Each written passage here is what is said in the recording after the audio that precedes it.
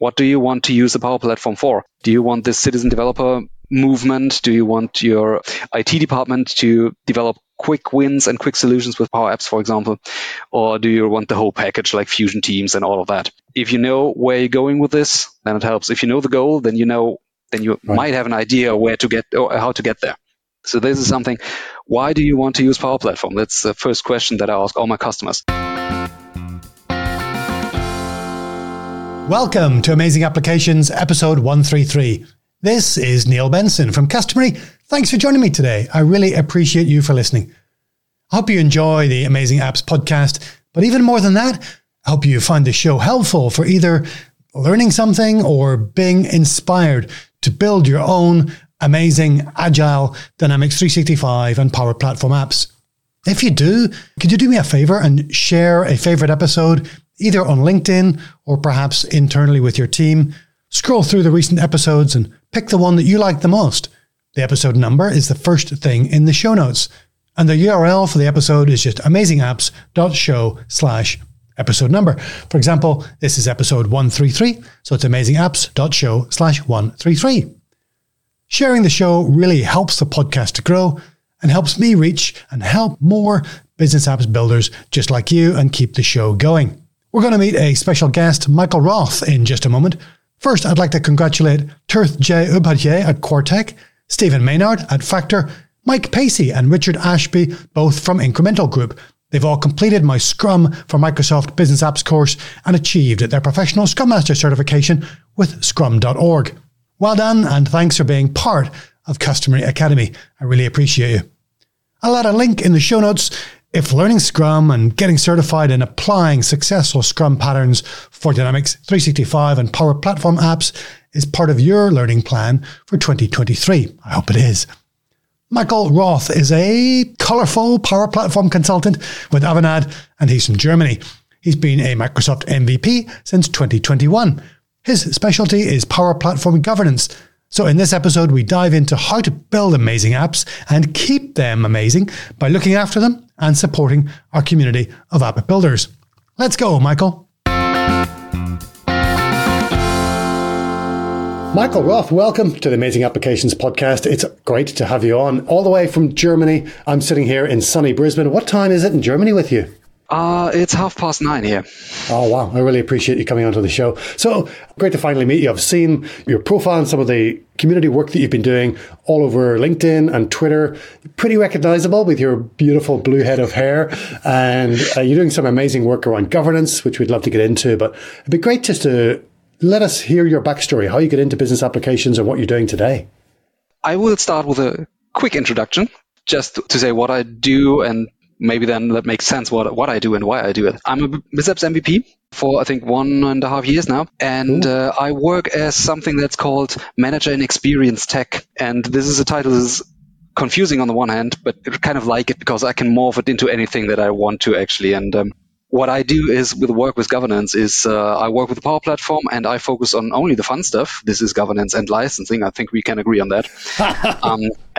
This is the whole thing. I try to work around the users actually and how they experience tech and how I experience the Power Platform and the low-code platform. That's what I do, I think. And you've got an interesting background. You've got a master in arts. Not a very traditional path into business applications. Tell me a little bit about your journey from being an art student to being a business applications MVP. In university, I studied, I don't know the correct English term, and I try to get it. It's sometimes I read the word pedagogical science or something like that, or educational science, if you will. Yeah. And there was a specific part that was focusing on some kind of consultancy, actually, that takes your educational science knowledge and puts it into consultancy. Rather, if you support your customers in the educational sector, like schools and preschools and all that, or you take your knowledge around learning and people and humans and put them into the business world. And that's what I did. So I started as a business consultant, actually. And to be totally honest, I'm lazy as fuck. I'm sorry, I'm not sure if I'm allowed to say that or use swear words, but I'm lazy. And at some point in my career, working as a change manager for mostly IT projects, because I like IT and tech, because I'm lazy, I dipped my toe into Power Platform. And at some point, I built my first flow, which was a tea timer, press a button. 3 minutes later, I got reminded to put the tea bag out of the cup. And that was actually the beginning. So many times I've left my tea bag stewing in the cup. Yeah. See, I'm solving real world problems here. And yeah, I think that's kind of the thing. From there, I tried to really dive head over heels into Power Apps and Power Automate and build things, and it worked out okay, I guess. But then I kind of reconsidered what I'm actually good at, and this is talking to people and explaining things and connecting the dots. So now I'm focusing more on the governance part of a Power Platform, do a lot of pre-sales, and also the whole organizational implementation, because many of my customers we have Power Apps now, and we clicked. Now we have apps. What now? What's next? Yeah. And so you're at Avanade in Germany. I noticed recently that Avanade, I know these numbers might change from time to time, but you got 68 Microsoft MVPs at Avanade, which is amazing. And you were hoping for just one more, is that right? Yes, absolutely. 69 is a nice number. Well, but actually, I think there are some things going on right now which I'm not supposed to talk about. But I think the number will increase pretty soon. We got some really nice names here in the line, and yeah. Avanade is obviously one of Microsoft's biggest global partners, and it's wonderful that they're supporting so many of their team with their community activities. So hats off to Avanade. Yes. Well done. Yes, absolutely. They do that like with full hearts, and I really like that. Yeah, cool. So I've got some customers who, my background is mostly Dynamics 365, and I've got customers building Dynamics apps, then they're building some Power Apps, then, a long time later, thinking, oh, governance. Holy smoke, we ought to do something. And I was wondering, do you get many customers coming to you with governance first, thinking we're going to build out a Power Platform application portfolio, but we should really set off with the right foundations and think about governance first? Or are they all like my customers who think about governance sometime later when it's maybe too late? So you think there are people out there who think first and then act. That is nice. Faith in humanity. No, actually, I think I got this question a lot, actually, from every customer. They're like, we started already, and now now we have a governance thing going on. And I get asked a lot, are we the only ones? No. All of my customers, and really all of them, build first the first apps, the first flows to see how it works, if it's something for them. And then they think about governance and organizational implementation and how to get like value out of it. So your customers definitely not alone. I'm still left to be surprised by my first customer who thinks about governance first. We will see. Yeah. And the types of people that you're working with, are they system administrators? Are they IT managers? Who are the types of people that typically think about governance? Is it the IT crowd? Or because we're building business applications, do they tend to be line of business managers that worry about governance? I would say half and half. Half of them are actually from the IT departments, not necessarily administrator.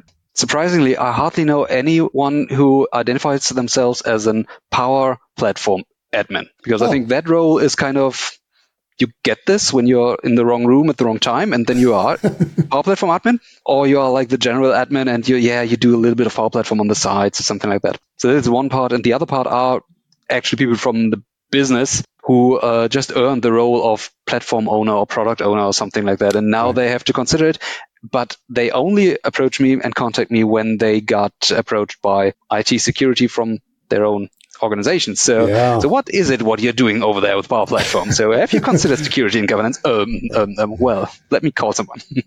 Yeah. So I get that quite a lot. A lot of my, particularly towards the end of my bigger projects, we get a lot of our work initiated by IT security, coming and wanting to do penetration tests and shakedowns and all sorts of things. So it's all good. You know, we have to be grown up, responsible adults and play nicely with other people's data. So yeah, we try and follow some good secure practices. My preference is just to eliminate my production access for as long as possible and, give it to as few people as possible as a starting point. But let me just add one thing here. I think it sounds a bit like that governance is there to protect data. It is, yes. I often get it that governance is received as something that shuts down possibilities and limits possibilities of people and users and makers. I think it's actually quite the opposite, because you need to have some rules and basics and guidelines how to work with Power Platform. Otherwise, you can be kind of lost. I always think about traffic laws. If you ever travel to a different country and you drive a car there and you have like streets and cars and bike lanes, that's fine. But you have so many rules that you're not fully aware of and you're a little bit lost and you're a little bit like, should I go here? Can I go left or something like that? And this is something a good governance can actually enable makers and give them security. And that's help what I really like. Drive safely. Yes, but you can only drive safe if you know what to do and what not to do. And that's super important, actually. And the customers that are thinking about governance interacting with you, do they tend to be large enterprises? I imagine Avanad's got a big portfolio of large enterprise customers, but I'm just wondering if governance is an important topic for organizations of all sizes in all industries, or does there tend to be certain types of organizations that worry about it more than others?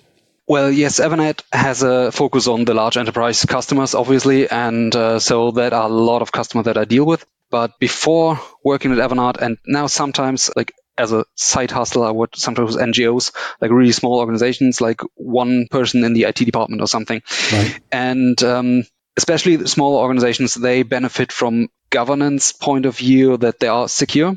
I think regardless of the size of the organization, everybody wants to be secure and wants their data to be secure. Especially in Germany, you have like the worker councils and GDPR and all that. I especially benefit from if you have like an idea how to work with Power Platform, like vision or something like that, and if you communicate that vision, that is always the core or the root where I start my governance journey.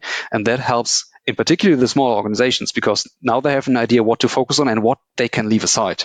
Like small organizations don't need a really tricky compliance process or something. That's too much for them.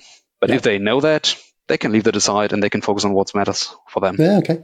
So maybe you don't need 6 layers of approvals to get your app into production. You can streamline your processes, but you should have a process, right?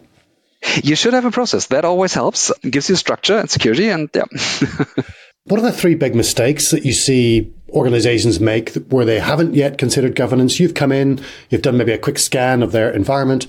What are the top 3 things that stand out as, oh my goodness, how do they get themselves into this mess? Oh, I would have some stories actually, but I think I would focus on the things that I think are most important and that are not rather technical things. The first thing I just mentioned is the vision. What do you want to use the Power Platform for? Do you want this citizen developer movement? Do you want your IT department to develop quick wins and quick solutions with Power Apps, for example? Or do you want the whole package like Fusion Teams and all of that? If you know where you're going with this, then it helps. If you know the goal, then you might have an idea where to get or how to get there. So this is something. Why do you want to use Power Platform? That's the first question that I ask all my customers. Quite unusual, I guess, because most of them are like, what? Because we have it in our seated M365 license. So I think that's the first one. And the second one follows is the mindset. Because I think the whole idea of a low-code platform and giving my users the possibility to work on their own flows, for example, or apps, requires I would say, modern and flexible mindset, because it breaks up silos and it breaks up boundaries of classical collaboration structures. And this can be scary, not only for IT administrators, but also for business owners who say, do I want everyone to like mess around with my data? It's difficult to shift a mindset, but I think since our organizations are operating in a volatile and ever-changing environment, we need a flexible idea of modern collaboration, actually. Yeah, so that's something I need to work on. I think I'm stuck in the old school IT mindset of, let me just hold on to this and protect it. I don't want citizen developers running amok. But, you're not the only one. I'm as well. But I've seen some beautiful, really hyper-productive applications built by people, in their job role, because they have an intimate understanding of what their team needs and what they don't need. Something that development team might never have, that kind of intimacy with their business requirements and the challenges they face and the nuances of their business processes. So I need to fix my mindset, I think. I can send you a nice blog I wrote about that, like how to change the mindset and to get new ideas, to get new goals. Anyway, my third tip, so to say, is the communication part. And when I come to customers and they started already on thinking about governance and implementing things, they have their tenant setting strays, they have data loss prevention policies in place, environment strategy, all that beautiful things. Okay, did you document that somewhere? And we all know how much joy it is in writing documentation. But and some of them even say yes. And then I get an Excel spreadsheet with all the data loss prevention policies and all the connectors listed up. I said, okay, if I'm a maker in this organization, and we have 3 environments. What can I do in the environments? Will you send me that Excel spreadsheet? I said, yes. Okay, I wouldn't know what to do with it. So if you have thought about governance, what to do with Power Platform, and what are the rules and what not, then you have to communicate it to the maker, obviously. And maybe at this point, I really would like to emphasize the Power Platform Community Hub that was published by Microsoft only recently. It's quite a recent one, yeah. Yeah, basically just a SharePoint collection, that template that you can deploy. And I really like that because that is some kind of opinionated guidance by Microsoft. Yeah. And I have so many customers that see, oh, they published something. What is it? Then I tell them, I say, oh, it's communication. That's so important. Well, if Microsoft published a template for that, it seems to be important. So we should do that. And that is gold for my work, actually. I've noticed quite a few developments recently, and Microsoft publishing more adoption frameworks and community tools to help us with communication, to help us with design patterns. Some really good stuff coming, which is awesome. I think I wouldn't say it's been an area of neglect, but people like the PowerCat team have really taken some of these best practices and made it available to all Microsoft customers, which is wonderful. And I imagine you've got your own set of internal tools and best practices as well. One little thing that my teams do, I think reasonably well, we go in, we start documenting our processes. Here's our release management process. Here's how we're going to take a set of customizations, wrap them up in a solution, store them in source control, and then release them into production. So we're starting to document that kind of stuff, and then document the environments. Our favorite tool for doing all of that is just a wiki. Whatever wiki the customer already has that is easily accessible by us, by other Microsoft partners, by obviously all the internal staff as well, and much better than an Excel spreadsheet, which who knows if it's current or out of date, and it's who's got a copy of it in their drawer, so to speak. Yes. Yeah, the old version thingy. Yeah. In the end, I would say it doesn't matter the tool, actually. You can use Excel, but if it has to work, you have to communicate what are your intentions, what are the rules, and how to work with this. And if you just send over a spreadsheet with a lot of connectors, that doesn't help anyone, actually. Yeah. So I want to talk about the Center of Excellence for a moment, because I think of a Center of Excellence as a group of people who are sharing best practices, discussing their environment strategy or their data loss prevention policies. It seems to be a trend. People think of a Center of Excellence now as a toolkit, because there is a starter toolkit available that's labeled as Center of Excellence. I think the concepts are becoming confused a little bit. How do you think of a Center of Excellence? A Center of Excellence or the Center of Excellence starter kit? Right. So they're different. That's the challenge. Yes, 2 things. Yeah. So Center of Excellence, like a group of people coming together, sharing things, best practices and knowledge. I love that. I think that's something that I've experienced actually at quite a lot of employees and workplaces. And I really think this is basically the community idea. Like if I know something great, then I share it with others and they build on top of that, and then something amazing happens. I love this. So yeah, and I can see why the Center of Excellence Starter Kit is actually named that way, because they are collecting best practices and tools that you should at least consider and share it basically for free, which is great, but it's easily confused. And I think the naming doesn't really help at all the time. I'm a huge fan of the PowerCat team and the Center of Excellence Starter Kit. This is something I constantly talk about and constantly work with. Good. So and tell us about some of the latest features in there. I try to keep up with it, but I'm sure you're much closer to it than I am. I think the latest feature that I saw were a video hub, where you have a Canvas app that lets you store videos from external sources like YouTube, or if you have Stream, you can use your own for like sharing videos, for example, Power Apps or Power Automate, which is nice. We have like a little rating feature, thumbs up, comments and stuff like that. So a little mini YouTube, but built on Power Platform for your organization. This is really nice. So those could be internal videos or externally hosted videos? Okay. Yes, gotcha. Both of them, yeah. That's really great. So if you have internal videos, great, you can use them. If you just want, I don't know, the latest videos of a YouTuber you follow for Power Apps, you can put it in there as well. So this is really great. What I really like and what I really would like to work on myself is the admin task tool, I think it's called. It's basically a model-driven app that lets you build a work schedule for the Power Platform administrator. So all the things that you need to do on a regular basis or every month or something like that, you can build it. I'm not a huge fan of model-driven apps, actually, because I'm a huge UX UI fan, and I think... arrow through my heart. I'm so sorry. But I like the idea, actually, that because Power Platform Administrator isn't a job that you do as a side job or something. This is like a full-time job, and even better if you have a whole team. And to get yourself or the team organized, an app is helpful. And they have like pre-considered tasks that you have to do. And I really think that helps. And I kind of want to work with it a bit and to see where it can go and create, I don't know, something like a schedule where you can see the, like a week, for example, and to see when are my tasks due, what I need to do, deleting environments and adding users to new environments, all this kind of stuff. It's really odd because I would have thought Azure DevOps is a natural environment for those kind of operational tasks. Azure DevOps doesn't have recurring tasks. It's a missing feature. Like, from an operations point of view, that's a big gap. It's got lots of great functionality for developers. Operations people, not so much. It's got some way to go. Yeah, I think so. I can't talk too much about DevOps because I hardly used it, which is a shame. I think it has, just from reading the description and seeing videos, I think it's great for ops. Haven't used it too much myself. Right. Okay. There's Canvas apps now to help administrators manage their recurring tasks, their weekly schedules and things? Not yet. So the PowerCat team released a model-driven app for that. Right. Oh, okay. And it's just me that I have difficulties with working with model-driven apps. Well, that's because you're an artist. You've got a base of UX experience and skills that I just don't have. So if I was to design a Canvas app, it would end up looking terrible and unusable. And I'd have to put a lot of emotional energy into trying to make it functional. Whereas I can just roll a model-driven app and not worry too much. All the grids and forms, they're all given to me. I can just adopt the Fluent UI and not have to worry too much about it. See, I come from this M365 background in SharePoint, so that was obviously my first data source. So Canvas app was like the natural first thing for me. But there's one feature that got released recently, but maybe I would like to, not really recently, but the managed environments.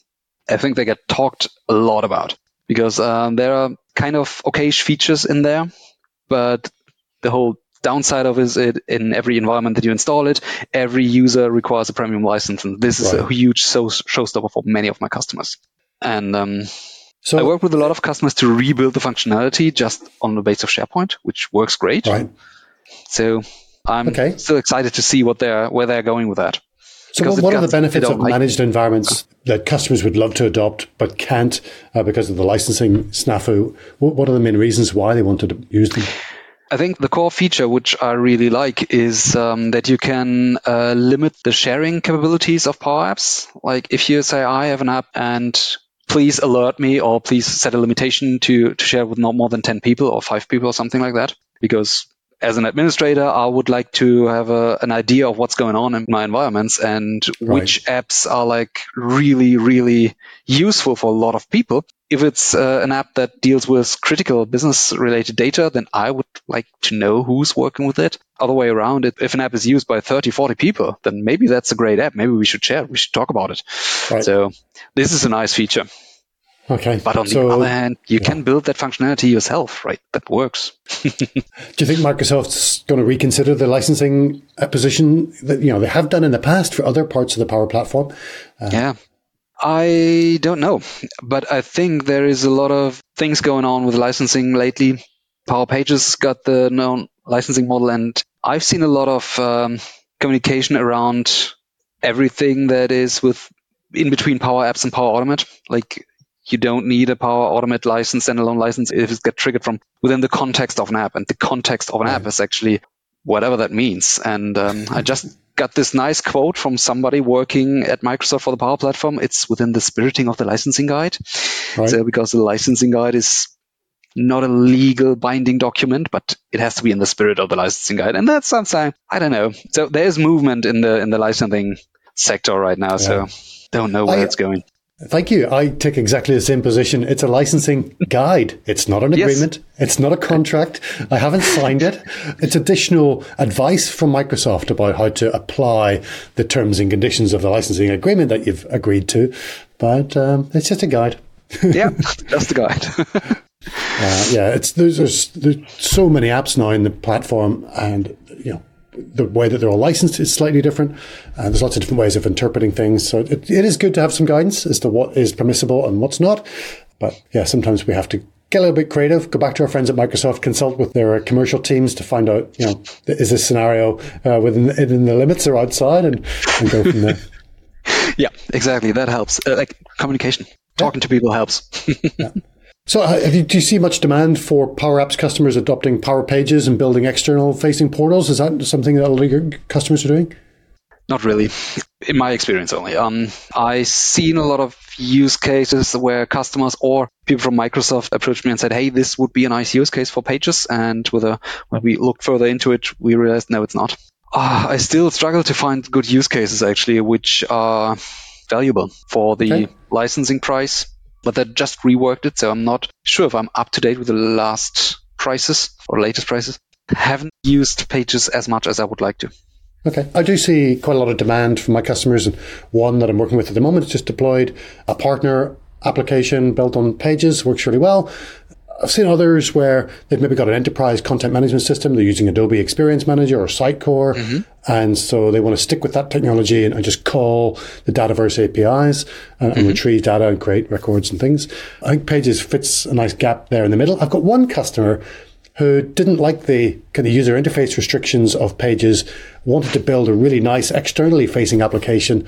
So they built it on a Canvas app and then licensed all of their external users with a per month per user license, and that's worked really well. The licensing fees are a little bit more expensive, but this customer has been able to build the user experience that they were really looking for on the Canvas platform. So that's working really well. There's lots of options. Yeah, that is the point. I really like the whole range of the platform gets extended by Pages by a lot. And just because I don't have use cases or customers yet doesn't mean that isn't a good product. So I just didn't have the chance to play around with it as much as I like. Because usually if you experience new products, that happens for me at least in the range of a project and not necessarily in my free time. Yeah. I play with the old products in my free time. If you were in charge at Microsoft, what would you be working on next? What would you invest your development resources in enhancing and improving or building something new? Oh, first of all, I don't want to be in charge at Microsoft at all. This is not my kind of job. But what I would really love to see would be something that I don't use, but I've seen the demand for that a lot. And that is when developers or makers can, I think Microsoft just announced something like the co-developing experience, that more than one people can work on one Power App. I don't know how they solved it yet. I haven't seen it yet, but I'm really excited because that's the first thing that I hear from code first developers a lot. Yeah. This is a limitation that really, really would be nice to solve, I think. Yeah, my teams spend a lot of time. So we have our daily scrums in the morning. A lot of that is focusing on who's doing what. So we don't clash with each other for the rest of the day, at least. It takes a little bit of coordination. So I'm really interested to see how Microsoft's solving it. We've got additional challenges that some of my projects, I'm working with other teams from other Microsoft partners. So the same Dataverse environment, but completely different applications. We just have the same data model underneath. So that's even more coordination. That's going to be really exciting. Some tough problems to solve. Absolutely. And I'm really impressed every time I hear somebody talk about GitHub and the whole open source thing that's going on there and how many people can contribute at one thing and they merge code. And I don't get it, really. I try. I really try. But I think this is amazing. The whole concept around this is actually, it's above my mind, but it's great. I think it's a really tough position for Microsoft. They've got a massive community of professional developers who rely on GitHub and source control and Azure DevOps and integrated development environments and Visual Studio and all that stuff. And they need to keep going faster and build more creative and solve bigger, harder problems. Mm-hmm. And we've got to bring along this community of Fusion teams and then citizen developers who I've never thought of source control. I've never, they want to develop in production and don't understand why they have to go through this dev test cycle. Two very polar opposite audiences to try and please at once. Microsoft's doing okay on both fronts, I think, but it's going to be a long time before everybody can be happy. It's still a journey, yes, but I think they're doing quite okay, yes. Yeah. Do you see a lot of customers with this idea of a fusion team where we have app makers who are maybe line of business people working alongside professional developers? Lately, I hardly do, actually.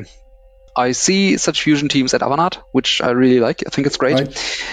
But I think my latest projects, which weren't merely focused on governance, were around a challenge where the customer says, okay, this is a cool platform project, and we should do that.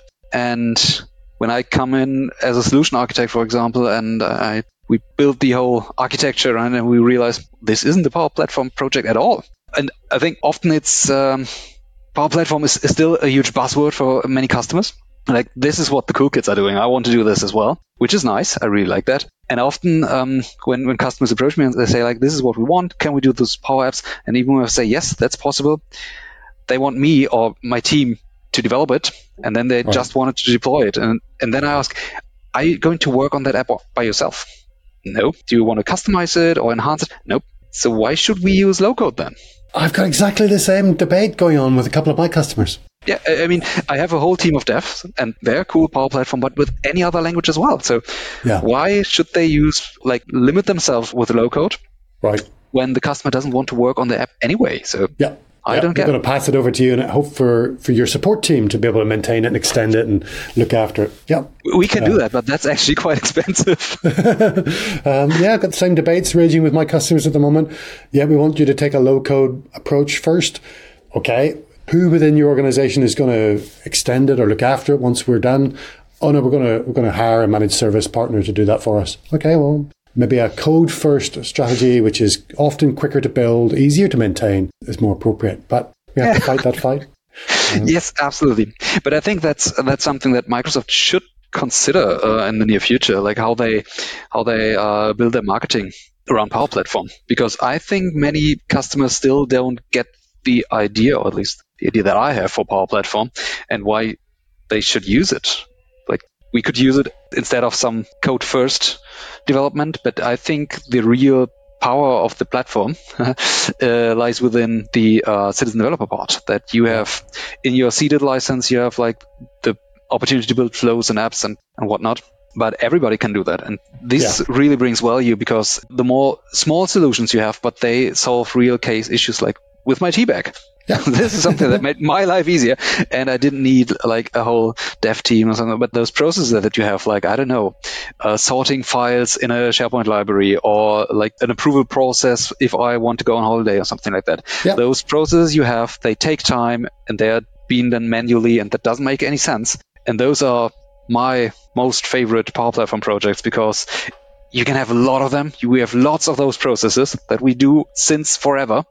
That's right. And that is the mindset that needs to happen. We can look at those projects and don't necessarily gather the new ones, but we should modernize our whole organization. And yeah, it's funny. I just think about some of those old processes. Walking into a new customer environment, we're there to build quite a sophisticated Dynamics 365 application with lots of Power Platform components. And they say, okay, first thing you need to do is apply for a building pass so you can come up in the elevator and get into the office. And you need a government ID. So 2 application processes, both initiated on a Adobe PDF form that require a physical signature, but I can't print it out because I don't have the access pass is needed at the printer because it's a secure print. So I have to fill in the form, email it to somebody, they print it, then I sign it, then I scan it back in and email. Oh, jeepers. It's just, okay, I've just discovered my next project at this organization once we finish this mission critical Dynamics application. It's, perfect example. Yeah. There's so many of those old processes that are initiated with a web form or an Adobe form or an Excel spreadsheet that looks like a form. Yeah, let's fix all of those. Yeah, and I have the Excel _1_final one. I have this version. Is this the current version? I don't know. Yeah. But then if you have like the whole workforce equipped with Power Apps or Power Automate, and they get the basic idea and the basic training for that, and they can apply this knowledge to those processes, that would be amazing. What then real benefits actually are possible. And I really love this situation when it makes click. That's what we're going to use it for. Love it. Yeah. Do you see any larger customers that have competing platforms? They got the Microsoft Power Platform and some other, low code, no code productivity platform there as well, or do customers, generally approach you because they're just a Power Platform? I know there are other low code platforms, but I couldn't name one of them. I know I should maybe, because I should get a broader mindset and see what's out there and not slowly focus on Microsoft, but don't have time for that. Fair enough. I'm too busy building Power Platform projects. Yeah. I'd see a few customers with a little bit of adoption of something else, and they'll come to me and say, well, can you help us do an evaluation, or can you help us understand the strengths and weaknesses of the Power Platform versus this other one? It's a little hard because obviously I don't have any experience of the other platform that they've got, and I'm not exactly the most independent judge in the world, so I can only speak for the one I love. But it's interesting to see some others emerge.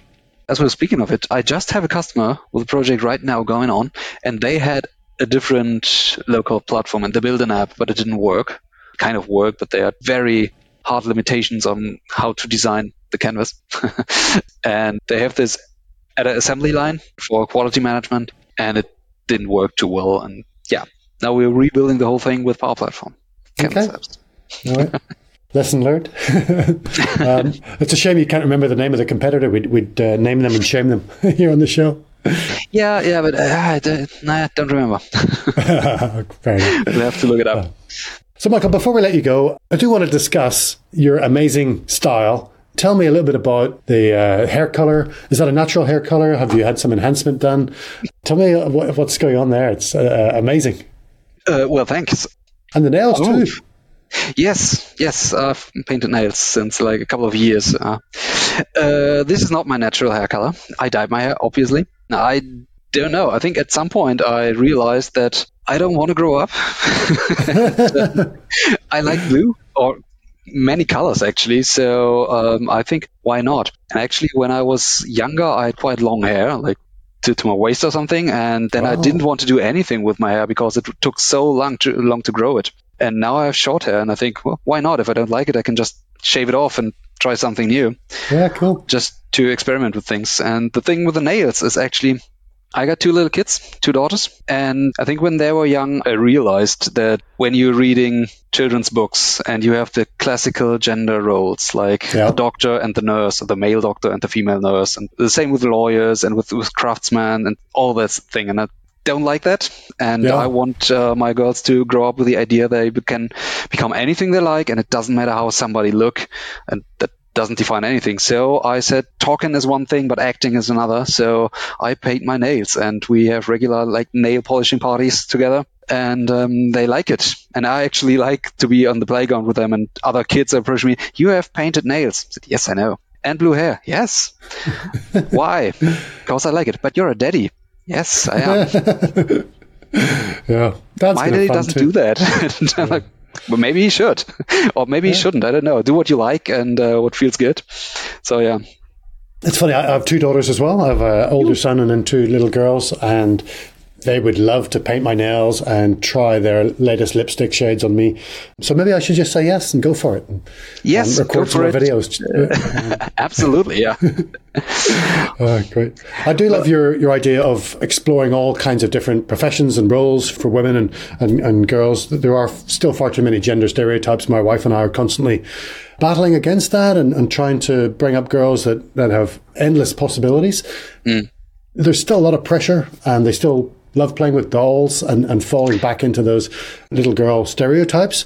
And that's okay if that's their choice. I just don't want them to be limited. So, if they have the choice and they still choose to like perform things that are considered to be dressing pink or something, if they enjoy it, that's just fine. But especially in our tech world, I think it's very, very necessary that we like open up the mind and get rid of these old structures and old ideas and old gender roles and stereotypes. And I think women have it difficult in the tech world, and I think that's not fair. Yeah, we've seen far too many cases of that, of this, the comments and the abuse and the approaches that the women in our profession and our community get. And we've got a long way to go to solve some of those issues. Absolutely, yes. Still a long way. Yeah, cool. Well, on that happy note, wow. Is there anything else, Michael, that I should have asked you that you'd love to express an opinion on or share with the audience? Oh, I can talk all day long, actually. But I think we covered my main areas, actually. The governance, maybe unusual background. I didn't talk too much about tech, but about mindset and change and all that. Okay. And a little bit about feminism. Yeah, that are the important parts. I noticed on your Twitter profile, Feminism is the second word you use to describe yourself. A feminist, actually. Yeah, amazing. Trying to become better. I have like the situations where I'm stuck in an old mindset and I'm still stuck to old structures because I grew up in such a world. And I am a white cis male. So, yeah. Yep. I'm trying to make up my mind to see inequality and then stand up against it. Not always successful, but I'm trying my best. Very good. So apart from your Twitter profile, which is Michael Roth 42, how else can people follow you and tag along in your content and find out what you've got going on? Michael Roth 42 is actually the baseline for everything. This is the end of my LinkedIn profile as well. So Twitter, LinkedIn, and I have a blog, www.michaelroth42.com, where I mainly blog about Power Platform governance, and I have a whole series of governance, how to get started and all this. Yes, MichaelRoth42 is the tag that works. Are you going to change all those handles whenever you grow up and eventually become 43? I'm not even 24 yet. 42. This is just the Douglas Adams reference to Hitchhiker's Guide to the Galaxy. The meaning of the universe. Yes, exactly. Yeah, very good, very good. Okay, well, with that, Michael, thanks so much for coming on and joining me on the Amazing Applications podcast. It's been a lot of fun chatting with you. All the best. Thanks very much. Have a nice afternoon. Thanks, Michael, for joining me on Amazing Applications today. Visit amazingapps.show/133 and you'll find links to Michael's social sites, which are all Michael Roth 42. If you enjoyed the lesson that Michael shared with us about Power Platform governance, please remember to comment on this episode on LinkedIn. You'll find it on the customary company page. Follow that page, comment on this episode's post, and share it with your connections. Michael and I would really appreciate it. In the next episode, you'll find out whether I'm beginning to hate Scrum, and I've got another guest for you in the episode after that. Until then, keep sprinting.